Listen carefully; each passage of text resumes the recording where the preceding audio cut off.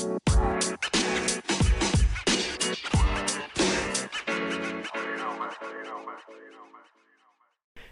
what is going on, Cover 7 family? Welcome back to episode 68 of the Cover 7 with the Mason Pierce podcast. Guys, I hope y'all have had a fantastic weekend because I know I most definitely did, gathering up all of this news for you beautiful people. Now, in today's episode, it will mainly be focused on college football as there was just a huge amount of recruits that committed to their schools over the past weekend, but we still do have some pretty interesting NFL and MLB, and then obviously the NBA draft, which just happened on Thursday of last week. We will discuss the full first round and some noticeable picks from the draft. But anyway, guys, before we do begin today's episode, like we always do, please make sure that you are following the official Instagram and TikTok of the Cover 7 with Mason Pierce podcast at Cover 7 with Mason Pierce. I'll make sure to leave both of the links down in the description below like we always do. And guys, let's dive right into today's episode. And the first news that I want to talk about in today's college football segment is regarding five-star quarterback in the 2023 class, Jaden Rashada. Now, Jaden Rashada, he is ranked as a top 50 recruit and is one of the more sought-after quarterback prospects in the 2023 class alongside Arch Manning. Well, Jaden Rashada, he officially announced his commitment over the weekend, most specifically on Sunday, of where he will be going to college. Now, a lot of people were assuming that he would go to Ole Miss due to the fact that his brother had just committed to Ole Miss. Texas A&M was also in the mix due to him having a pretty impressive visit with the Aggies, but Jaden Rashada kind of decided, to completely flip the script, and he decided that he would commit to Mario Cristobal and the Miami Hurricanes. Now, Jaden is 6'4" and 185 pounds, which is kind of your typical frame that you're going to want out of a quarterback, especially a lot more taller ones, and 6'4" definitely fits that frame. So, pretty much every school wanted him, and ever since Mario Cristobal came over to Miami from Oregon, he has completely revamped the Hurricanes after the whole Manny Diaz era. After the whole Manny Diaz era, he completely revamped everything, got them going on the right track, whether it was via the transfer portal or recruiting. He's done an absolutely amazing job, and if Jaden Rashada does sign with the Miami Hurricanes, which 9 times out of 10 he probably will, because just remember, this is a verbal commitment, there's nothing official yet, but he did announce that he would commit to Miami. But anyway, if he does officially sign his letter of intent to go to Miami, he will become the Miami Hurricanes' second highest ranked quarterback recruit in their history, only trailing Kyle Wright, who was a former quarterback in the class of 2003. But anyway, this is an amazing pickup for Mario Cristobal and the Miami Hurricanes, as Jaden Rashada was just heavily sought after by pretty much every program in the country, and the fact that they ended up landing him is a huge deal. And it's also funny to think that, people are probably going to talk a lot about NIL deals and yada yada yada, which is most likely true. That's probably a huge factor of why he also went to Miami. But I do think the fact that him going to Miami probably, for him was probably the better decision, because he would be guaranteed a lot more playing time, say if he went to Ole Miss or whatnot, and Jackson Dart stays a lot longer, or going to A&M and then Haynes King or Max Johnson continues to just perform, because A&M, despite them not having the greatest quarterback room, they still do have some pretty solid quarterbacks, so it wouldn't have been a guarantee that he would play. So regardless, I do think he made the right decision to go to Miami, as obviously Miami's completely rebuilding themselves, and they're looking to be a blue blood once again in college football. And Jaden Rashada, he now joins 4-star athlete Robbie Washington in the Hurricanes 2023 class. So far it's looking pretty good. I mean, they don't have the highest ranked recruiting class, but the couple guys that they do have in their 2023 class definitely is going to be interesting for the Miami Hurricanes moving forward into the future. Now, I don't want to completely keep talking about Jaden Rashada, but I do want to emphasize the fact that he was a huge quarterback prospect, obviously alongside Arch Manning. So the fact that Mario Cristobal did the unthinkable and went and got him from these SEC schools is a huge pull for the Miami Hurricanes. But anyway, guys, the next news I want to talk about is regarding 4-star 2024 tight end Jack Larson. Now, Jack Larson, he is ranked by many recruiting websites as a top 50 prospect in the class of 2024 and the number 3 overall tight end. Now, Jack had just announced his commitment on June 24th that he will be joining Marcus Freeman and the Notre Dame Fighting Irish. I literally can't put it into words how probably good of a change it was for the Fighting Irish to go from Brian Kelly, who kind of just seemed to be plateaued, if you want to say it. Okay, we can make it to a New York Six bowl game, but we never can win. And now with this whole new energy that Marcus Freeman is bringing to Notre Dame, and obviously the recruits he's racking in, and just the insane job that Marcus Freeman has done for the Fighting Irish, and he hasn't even coached a game yet, should be definitely well applauded and be majorly respected, because he's already looking to the 2024 class now, as Notre Dame currently has, I think, the number 2, after Ohio State jumped them, but they still have the number 2 recruiting class in the class of 2023. So regardless, Marcus Freeman is doing an immense job at Notre Dame as he pulls in another 4-star, but this time it is in the class of 2024 in the form of 4-star tight end Jack Larson. Now, this next news that I want to talk about is actually kind of funny, and it involves an in-state rivalry between Florida State and Florida. Now, this whole story is regarding 4-star offensive lineman in the class of 2023, Roderick Kearney. Now, Roderick Kearney coming off an official visit to Florida literally on Sunday. An hour later, he would then go on to announce his commitment to in-state rival of Florida, Florida State.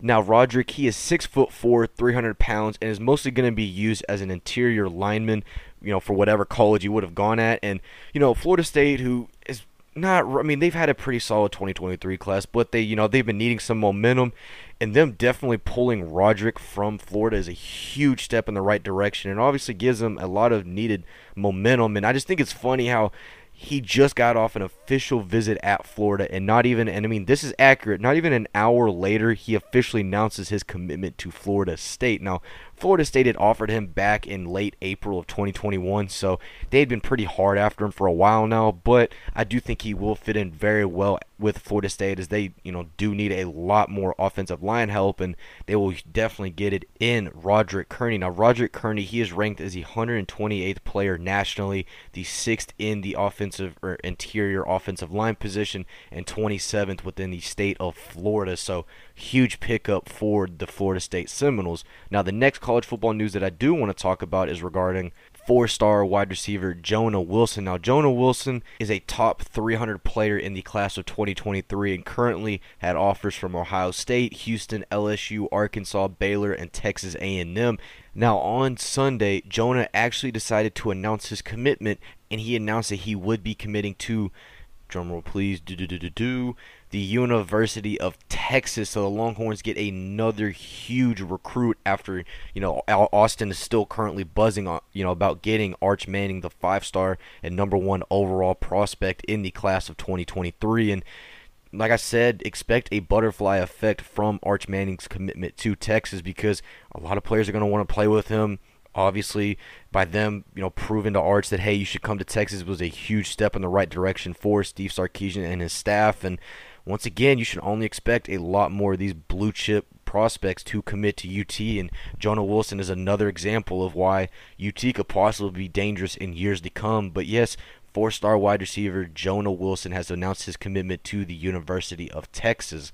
Now, for our next news of today's college football segment, this news will be regarding former Clemson running back and current Florida running back DeMarcus Bowman. Now, DeMarcus Bowman, coming out of high school, was a 5-star running back and was ranked as a top 50 running back recruit of all time by multiple consensus rankings. And coming out of high school, Florida was heavily pushing to get DeMarcus, but DeMarcus would end up committing to Clemson, and after only one season at Clemson, DeMarcus would decide to enter the transfer portal, where he would end up committing to Florida. Now, after only one season with Florida, where really didn't get a lot of opportunities and didn't really play a lot, DeMarcus has decided that he will once again enter the transfer portal. So former 5-star running back DeMarcus Bowman has entered the transfer portal once again. It's going to be interesting to see where he possibly does land. I haven't really kept up with him like crazy, especially once he got out of high school, but I do know that he is a very solid back. But Florida fans, this is no reason to worry at all, because y'all's running back room is still extremely stacked, as y'all just got 2022 running back recruit Trevor Etienne, who is the brother of former Clemson running back Travis Etienne, And y'all also still have Lorenzo Lingard, Naquan Wright, and Montrell Johnson in y'all's running back room. So Florida, you're fine. Definitely losing DeMarcus Bowman is not the end of the world. But I know there's been a lot of people, and especially Florida fans, who've kind of been disgusted right now with Billy Napier and his staff for just the lackluster recruiting they've done so far. Which, once again, he is a first-year head coach, and we've seen, obviously, Mario Cristobal, Lincoln Riley, Brent Venables, and all these other first-year head coaches at their new respective programs do immense jobs in Florida, which is arguably one of the most notable college football programs of all time. Seeing them struggle in this 2023 recruiting cycle is definitely something for concern, but once again, give Billy Napier some more time. I mean, he completely turned around Louisiana Lafayette and made them a top 25 program. So just give him a little bit more time, Florida fans. I promise it's not the end of the world just because y'all miss out on one recruiting class. Y'all will eventually get there. Just you have to let him slowly rebuild.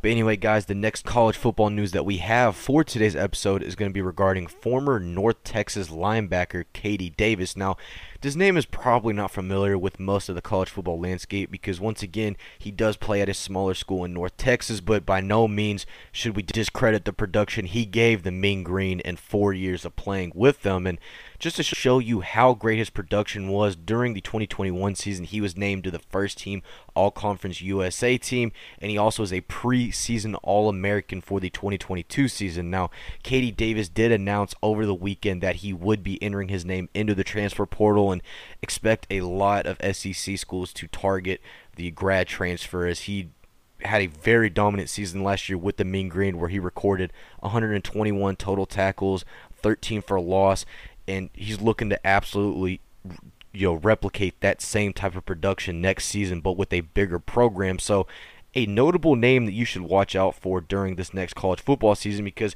if he can play his cards right at the next level in college football, definitely watch for his name to be in the NFL draft next season.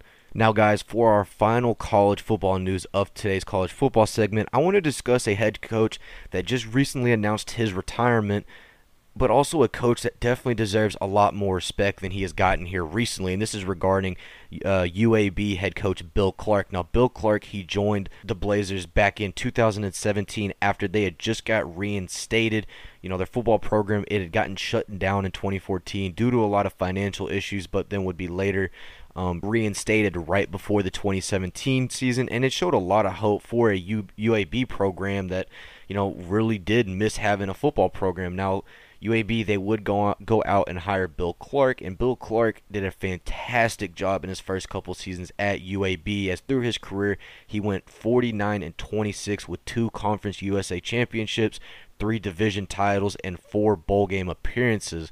Now, despite having a lackluster 2017 where they only went 6-6, they would follow up that 2017 campaign with a very impressive 2018 season where they went 11-3 and won the Conference USA Championship. And it was just an absolute right step in the future for the Blazers, as it showed some prominence for a program that really had never been prominent, and obviously Bill Clark was a huge reason for that success that the Blazers had. And he would also go on to win the Eddie Robinson honor, which is aka the National Coach of the Year honor, which was a huge accomplishment for Bill Clark.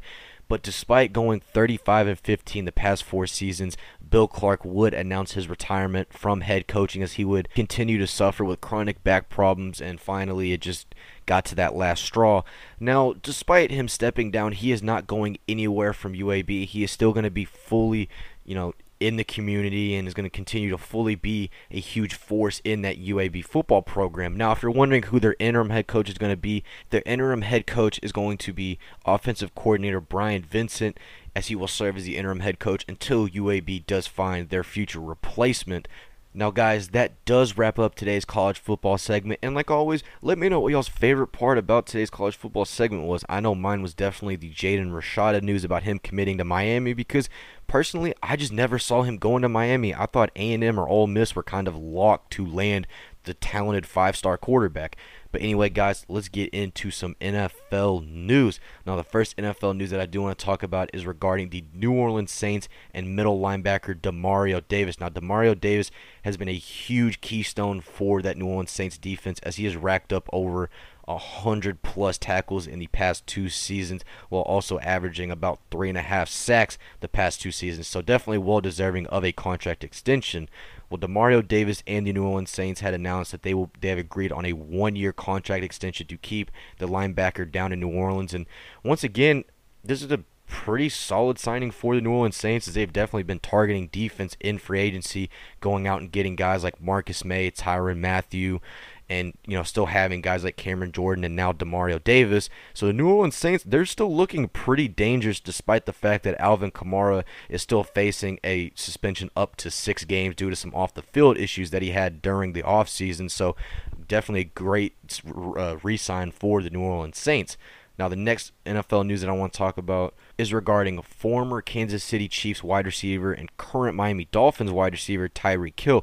Now, Tyreek Hill, on a podcast about a couple weeks ago, he had made some comments regarding both his current quarterback Tua Tagovailoa and his past quarterback in Patrick Mahomes, and just some differences they had, and what each quarterback excels in over the other. And he said that Tua has better accuracy than Patrick Mahomes, but he also said Patrick Mahomes has a strong arm. And he was praising both quarterbacks, but was just trying to keep it real with a lot of people that he's not just going to, suck up to Patrick or whatnot. Well, Tyreek Hill had said to a couple people and even on social media that he has received death threats from Kansas City Chiefs fans due to these comments that he made about Patrick Mahomes, which, once again, that is way too far, because football is just a game. It is just a game. It does not matter at all at the end of the day. We are all humans. We should not be wishing death on each other over the game of football. I mean, I take it very serious, but I would never wish death on someone just because they call out my quarterback.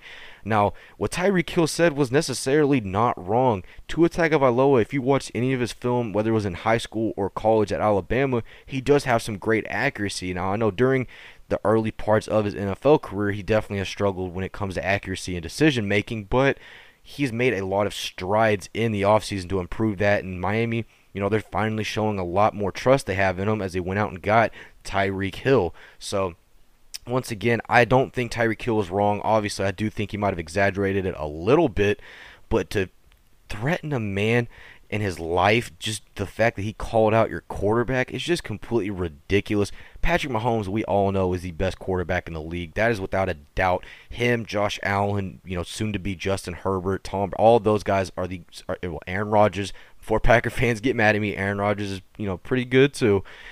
It's just, I don't understand, guys, where we feel the need to just threaten someone, give them death threats, send them harmful things due to the fact they just call out someone. I mean, what he said, once again, was not necessarily wrong. Do I think he probably should have said it? No, he probably should have just kept his mouth closed and kept it, to himself. But at the same time, he's not necessarily wrong. So, but anyway, I just thought I'd let y'all know that Tyreek Hill has literally received death threats over the comments he made about Patrick Mahomes a couple weeks ago.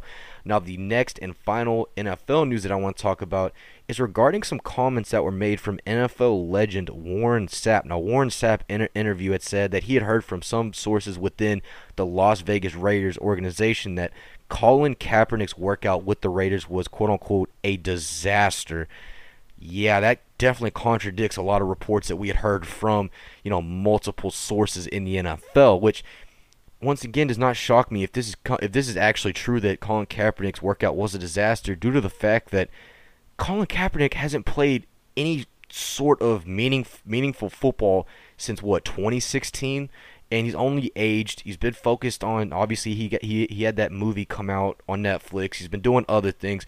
Football has not been his main priority. And now I know there's been workout videos and yada yada yada. What every athlete does. Excuse me, guys, but at the end of the day, I don't think he would have been anything more than a third string or practice squad guy, and I think a lot of people need to just accept the fact that Colin Kaepernick is not the same Colin Kaepernick that we saw play the Baltimore Ravens in the Super Bowl and then play the Green Bay Packers in the 2012 playoffs. He's just not that same player anymore, whether it is due to age or just declining play. That's not Colin Kaepernick anymore. So, once again, I wish we could quit this whole topic of Colin Kaepernick and just move on with the fact that he will not play in the NFL anymore. Now, could he get a thing? Could he possibly get a job as a practice squad quarterback? Absolutely. I could see that 100% happening. But do I ever see him stepping foot onto an NFL field again as a starting quarterback? 100% not, because nowadays in the NFL, a lot of teams are going to be looking to get younger at quarterback. They're not going to want to sign a guy that is in his mid-30s when they could potentially get a very cheap and younger option. Because I think I remembered, and I know a lot of us might remember last year whenever Colin Kaepernick had that public workout, and then afterwards was wanting some stupid amount of money, I think like $10 million a year or something like that from teams, and teams obviously aren't going to pay a guy $10 million a season who hasn't even played in the league for literally almost 6 years at this point. So besides the fact, I do think it's interesting that we are finally kind of getting some more of the truth about Colin Kaepernick's workout with the Las Vegas Raiders, because I never really remembered a lot being said about his workout besides a couple people saying he did pretty solid and this and that. Derek Carr would say he did pretty good, but I think it's funny that Warren Sapp finally came out and was blunt about it and said, yeah, his workout was a complete disaster. So it'll be interesting to see how that whole situation unfolds. But anyway, guys, that is it for today's NFL segment. I hope y'all enjoyed it. I know I definitely did. The Colin Kaepernick situation is just weird because we don't really know a lot. The public as a whole doesn't really know a lot. Obviously the NFL and the Raiders and all of that, they have everything you need to know, but for us, we're kind of left stranded for any type of details we get. And at least Warren Sapp finally has come out and kind of given us a clue into what happened with Colin Kaepernick and the Las Vegas Raiders. But anyway, guys, let's transition over into today's MLB segment. Now, we did have some pretty interesting MLB stuff happen over the weekend, and the first thing that did happen was regarding Aaron Judge and the New York Yankees. Now, in case you don't really know what's going on, Aaron Judge is going to become an unrestricted free agent after the 2022 season, aka means he'll be able to go to whatever team he wants and won't be restricted from going to that certain team.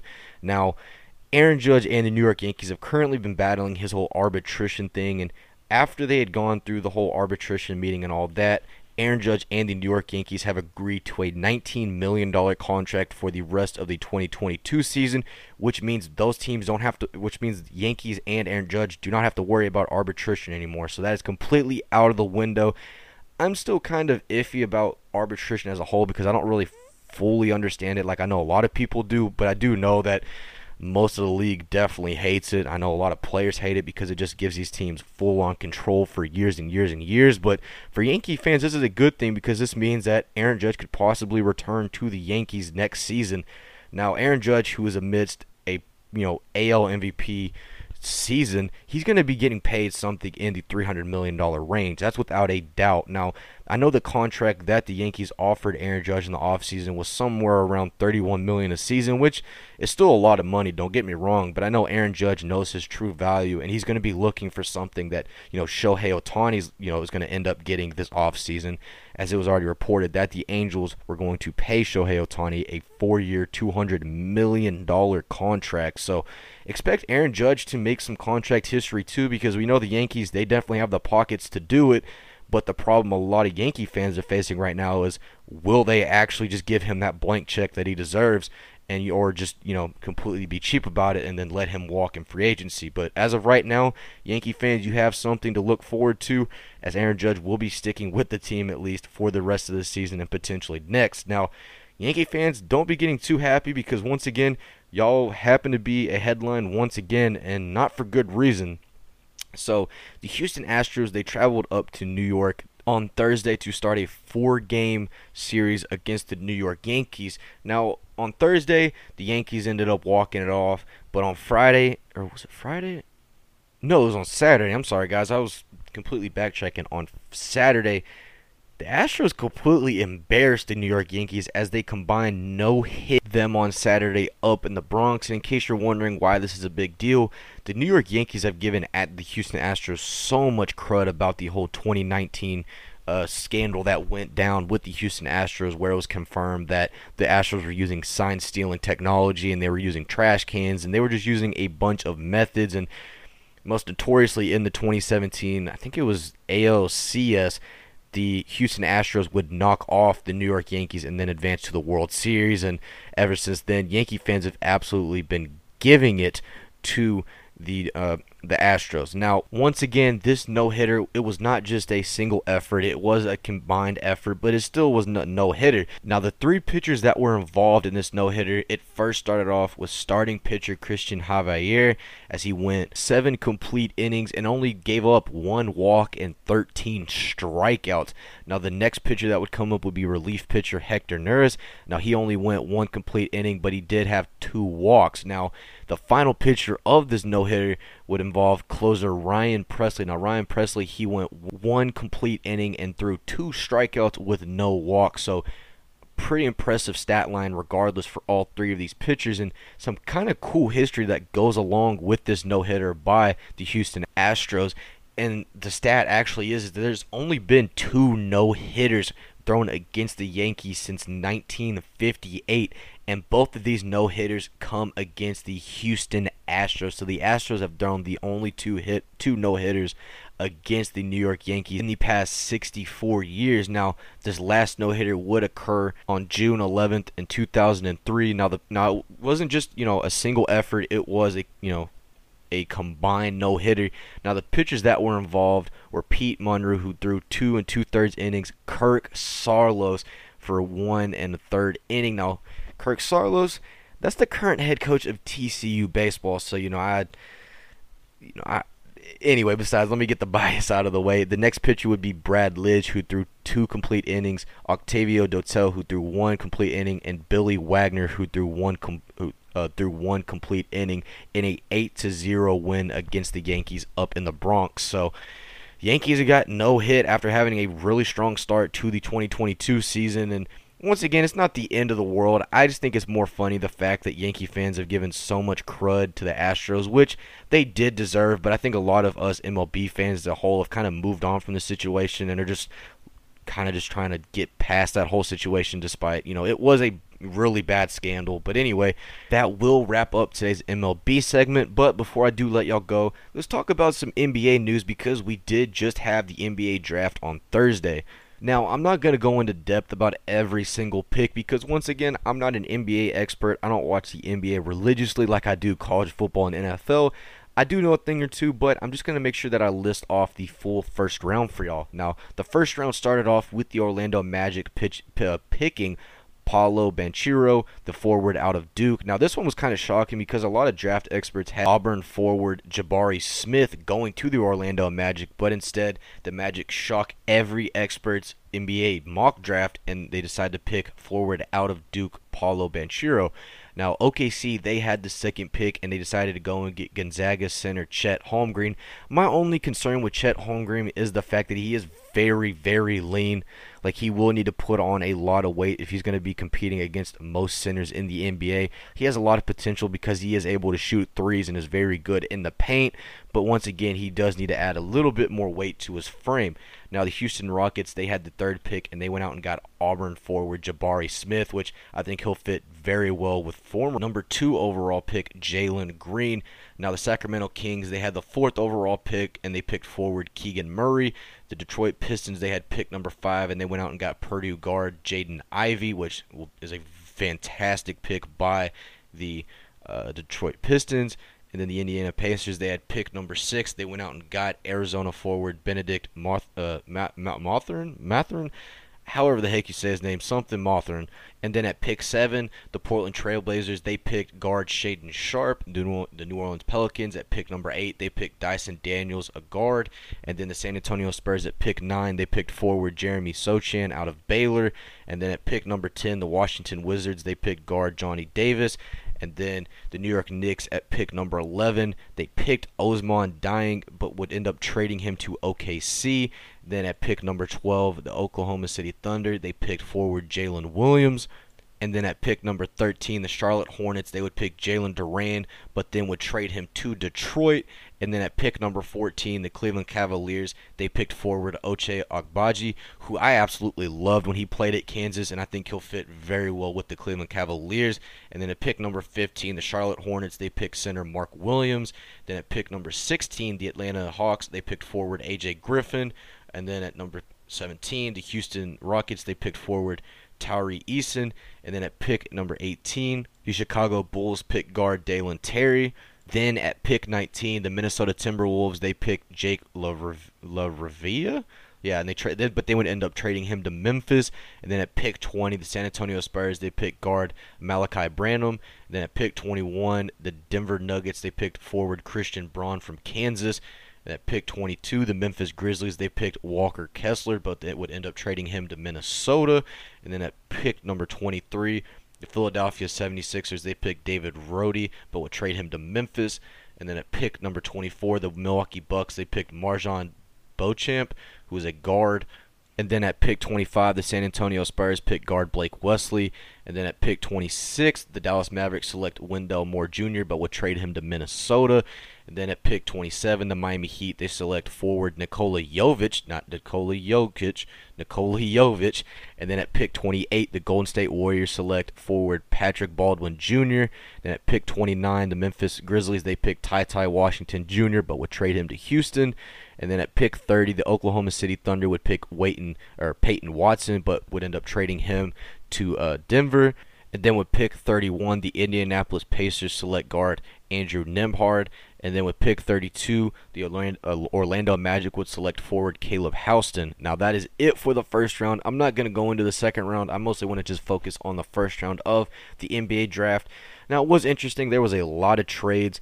I guess you'd say my kind of shocker was the Orlando Magic going and getting Paolo Banchero over Jabari Smith, but it does make sense at the same time because, I mean, it's just the Orlando Magic. They've never been the greatest at drafting, but I do think Houston, they did get a steal at number 3 with Jabari Smith.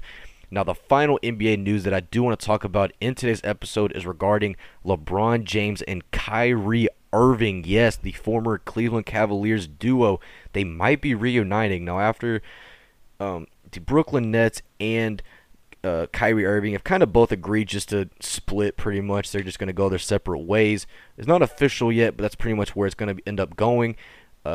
Kyrie Irving, he did give the Brooklyn Nets a list of teams that he would be interested in joining, and one of those teams did include the Lakers, and it's even been reported that Kyrie Irving has called and talked to LeBron James about him possibly reuniting with Bron in LA. So we might actually see a reunion between LeBron James and Kyrie Irving, which is something I never thought I would say because after Kyrie Irving wanted to leave Cleveland due to the fact that he was not the focal point of the Cleveland Cavaliers, would go and then join Boston.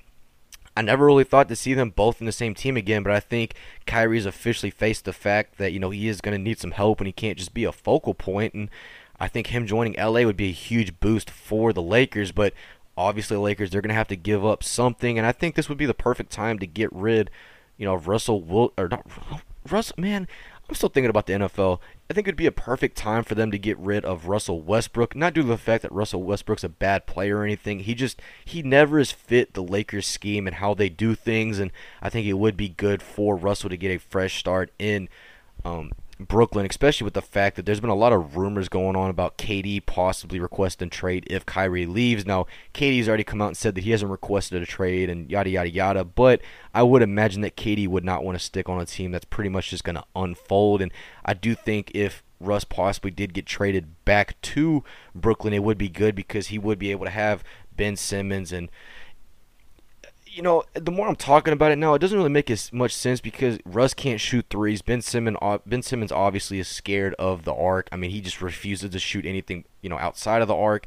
So it definitely would be a team that would be a great slashing team, but definitely not a team you're going to want outside the perimeter. But anyway, guys, that will wrap up today's episode. I hope y'all have enjoyed today's episode because I know I definitely enjoyed making it for y'all. If you are feeling a little bit generous and feel like stepping up your support to the Cover 7 with Mason Pierce podcast, Anchor.com has a monthly supporters program where you can pay $4.99 a month. That allows me to be able to better the quality of every single episode, give monthly supporters some exclusive perks, including some, just some little secret, videos and everything, or podcasts, whatever it might be, and also it will allow me just to simply be able to give y'all some certain giveaways when we reach certain milestones here on the podcast. But anyway, guys, it is not required. I'm never going to push it on you or anything like that. I'm just letting you know it is out there, and I would greatly appreciate it. And I already greatly appreciate any type of support that y'all show me, whether it is just like, comment, rating, whatever it might be. I thank y'all so much for everything that you do towards me, and it does really mean the world to me. But anyway, guys, I hope y'all have enjoyed today's episode. And please make sure that you have a great start to y'all's week. Make sure you have a great Monday and Tuesday, and I will see y'all back here on Wednesday. Peace.